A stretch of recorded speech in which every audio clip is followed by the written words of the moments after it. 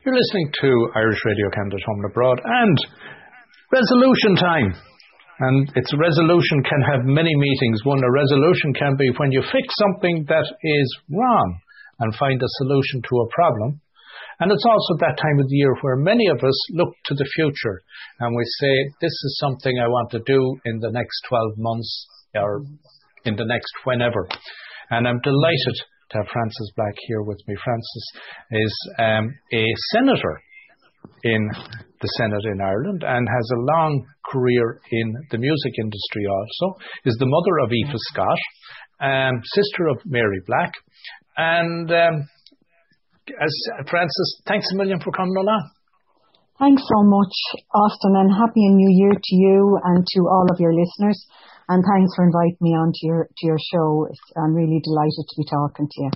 It's brilliant to have you here. And, you know, as I said, we're focusing on resolutions. And, you know, that word, as I said, it has more meanings than one.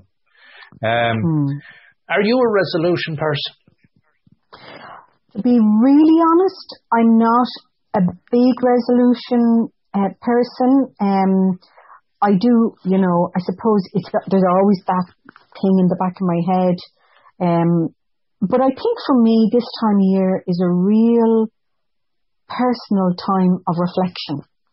And I find that I do reflect a lot on last year and, you know, where I am now and what kind of a year I had last year and how I managed to get through it all.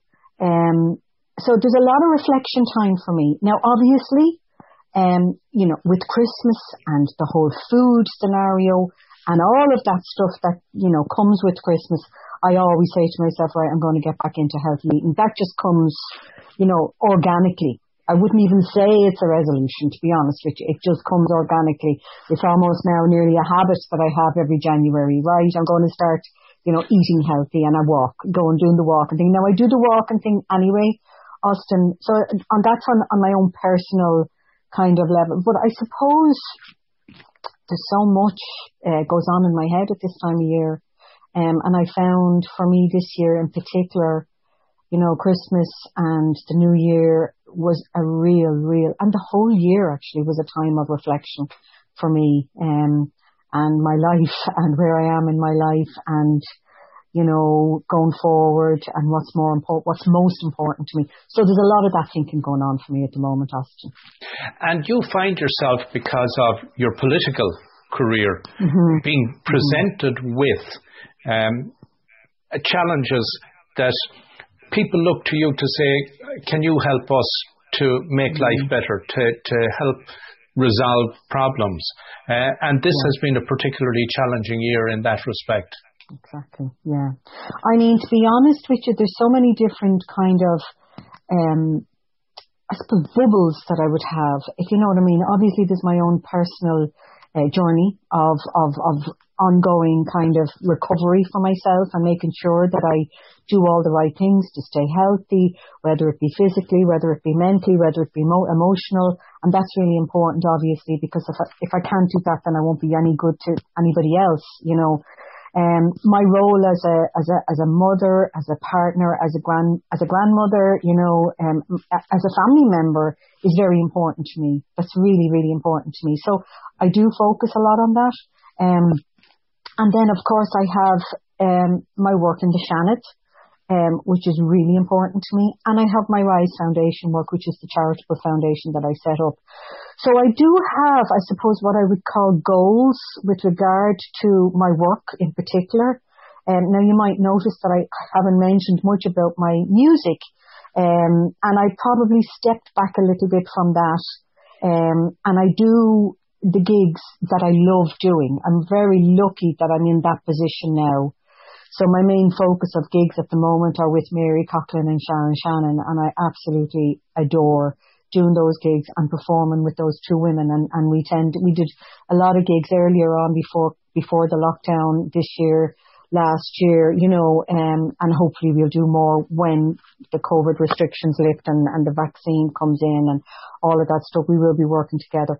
So, you know, with regard to my work in the Shannon, yes, it was a very tough year for me last year. Austin. Obviously we had an election, and after the election then there was a programme for government, and there were certain issues that I was very passionate about that I fought tooth and nail to try and get on the programme for government. Some I did pretty well on, some not so well. I also was very focused on setting up a group, a committee, a cross-party Oireachtas committee, an official one on mental health in Leinster House, and that was very important to me. And I was elected the chair to that. And mental health, as you know, has always been an area that I'm very, passionate about. I do feel politically it's getting slightly better, but it needs much, much more. So that was a good achievement for me. But I feel, I suppose, it was an exhausting year for me, emotionally, I suppose, with COVID, with the whole change of government, it was almost like you're going into a whole new system, and you have to start again, and build up, and it was tough. It was really tough. But look, I feel, as I say, I've done a lot of reflection over the last probably week or two, and I feel I've recharged my batteries, and I'm really getting focused now on what I want to work on going forward, particularly in the Shannon. Homelessness is another area that I'm very passionate about. I'm very passionate about, I suppose, what's happening around Brexit. I'm on the Brexit committee. I'm on so many committees now in Leinster House, but I'm on the Brexit committee. I'm also very passionate about the Good Friday Agreement, and there's a Good Friday implementation committee in Leinster House, and I'm on that committee. So, and I think Brexit and the Good Friday committee are very closely linked. I'm on the health committee in Leinster House. So I'm probably on a little bit too many committees, and then I'm also the chair of the Friends of Palestine group in Leinster House as well. So these are all areas that I'm extremely passionate about. And coming, I suppose, going into Christmas, it was pretty hectic, and I kind of, my body burnt out, and I got sick the last week, and it was only just, again, how that manifests itself is just through extremely bad migraines and all of that kind of stuff, and exhaustion, so I had to take the last week off work, but up to that, I had been going pretty full on. And then, of course, I have the Rise Foundation, which is my passion, my real passion in life. So, and I'm really focused going forward on trying to get sustainable funding, because we run fantastic programs. We have an amazing team of brilliant therapists. We have a great board. We work with family members who have somebody they love with an alcohol, drug or gambling problem. Because I believe that when addiction comes into the family, the whole family is impacted, and everybody needs their own separate recovery. So we work with family members, and we have a program, we have an aftercare program, we have a one-to-one service. So it's like any treatment centre, except it's just specifically towards family, and it's run. We have qualified therapists. So Frances, can I ask you on that, particularly since March? And you talked about mental health, and we know that there has been probably an increase in the use by people who are addicted or potentially addicted, whether it be alcohol or drugs. So consequently, the ramifications of that are ripple effect is on the family. Within the Rise Foundation, did you experience much of an increase in demand for your services during the last 9 months? Indeed we did, particularly after, in April, myself and my sister Mary and Sharon Shannon and Mary Cochran, we were invited onto the Late Late Show, and it was in aid of Pieta House. The whole night was going to be a huge kind of campaign to create money for Pieta House, which is a suicide organisation here in Ireland. But during the process of the interview with Ryan Tubridy, I talked about the Rise Foundation and the work that we do. And with that then came an influx of people, and there was huge, we weren't able to manage, unfortunately. And again, we don't get government funding.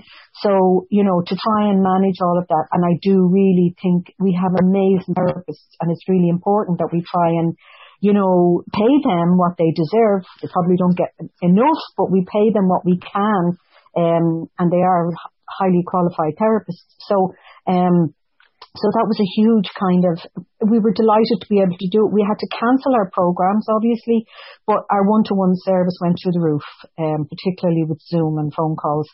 So yeah, and it's still the same. There's waiting lists at the moment. And what that means, I suppose, just for your listeners, Austin, is that yes, there probably is, an influx of more people who are drinking, and then it's the impact of people living in that very toxic environment and how, in a way, they can become as unhealthy nearly as the person in addiction, if you know what I mean. They can go down into that very destructive, self-destruct route, and their mental health and their, everything, their physical and mental and emotional health can go down the plug hole, just like the person in addiction.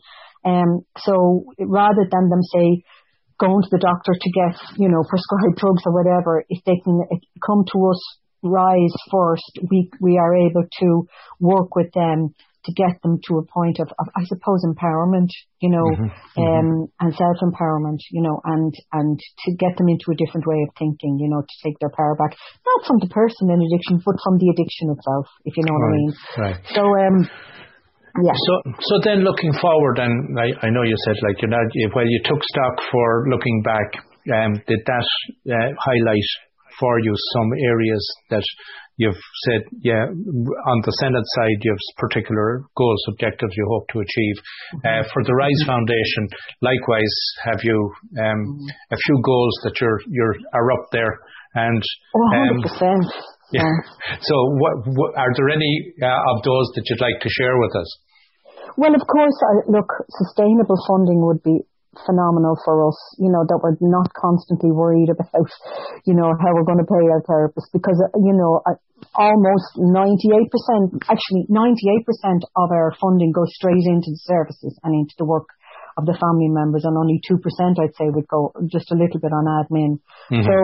So that's our biggest challenge. Even though I am the CEO of the organisation, but I'm an unpaid CEO, obviously. So, and that it does take a lot. So I'd like to get it to a point where we have sustainable funding, but I'm also looking at, setting up new programs to train up therapists in the work that we do, because it is very specified. It's very kind of skilled, working with family members, and so we're working at setting up a training program for other therapists who have an interest in this. And we're going to be working at going forward, starting in January. And what I mean by that is we'll be starting to just work on the program, and we'll probably do our first training program maybe in May of this year, and it'll be obviously on Zoom.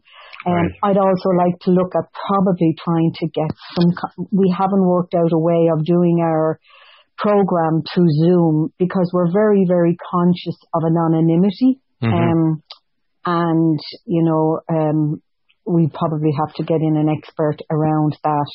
And again, it's finding that expert with that experience. But we're looking at all of that. And so there's 3 goals there. It's the training program for therapists, obviously, to try and do our programs online, which can be a little bit difficult, because RISE stands for Recovery in a Safe Environment, and we have to be sure that it's absolutely watertight when it comes to confidentiality. So we're just unsure about that just at the moment. And then obviously sustainable funding. So they're my 3 goals with regards to the RISE Foundation. Fantastic. But we are getting. What about the granny then? Frances, back to granny. Yeah, my beautiful, beautiful grandchildren, 2 little girls, 3.5 and a 1.5-year-old. They call me Mamo, which is Irish for granny. And I think Mamo is a little bit kind of less old. I don't sound as old when they call me Mamo. But do you know what? I tell you, they are the light of my life. And people used to say to me, other people who would have had grandchildren would say to me, oh my God, wait till you have grandchildren. It's just the most unbelievable feeling in the world. And they were so right. Like today, I was able to meet my son and his daughter in the park, obviously masked and everything, but just to see her, and walking in the park and playing on her scooter, and it was amazing. So yeah, we're very, very blessed, to be honest with you. And it probably is the one joy of my life that I enjoy the most. So you said there you didn't talk much about your music, but I am going to ask you, because we're going to wrap up. Is there a piece of music that you'd like to share that we wrap up with? I suppose, the first song that always comes to my mind when I'm asked that, and I don't know why this is, but the title track of my first album is a song called Talk to Me.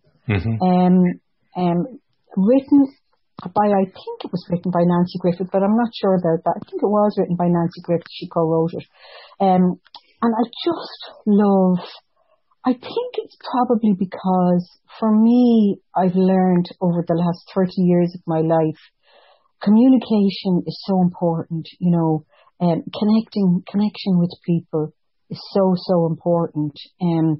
And it is the thread of light between people, if that makes sense. Where when you connect with somebody on a level, whether it be through politics, whether it be through the Rise Foundation, whether it be through music, whatever way it is, it's what empowers me and what makes me feel good. So the words talk to me while I'm listening now. This song is a beautiful, beautiful song. It is a song of lost love. And it's almost like this woman knows that she's losing her beautiful partner, her loved one, whether it be through illness, whether it be through just heading off or whatever. But she's asking him to come back and talk to me and tell me what's going on. And she's just going through all the memories in her life with this beautiful person. So I think for me, it's still this number, and this is like, I recorded this back in 1993, so you're talking, 20 odd years ago, so it's more, nearly 27 years ago, so a long time, but it's still, and it was on my first album, and it's the title track for my first album. Frances Black, thanks very much indeed, and wishing you, family and extended family, a very happy new year. Gur maith agat, and Happy New Year to you and your listeners, Austin.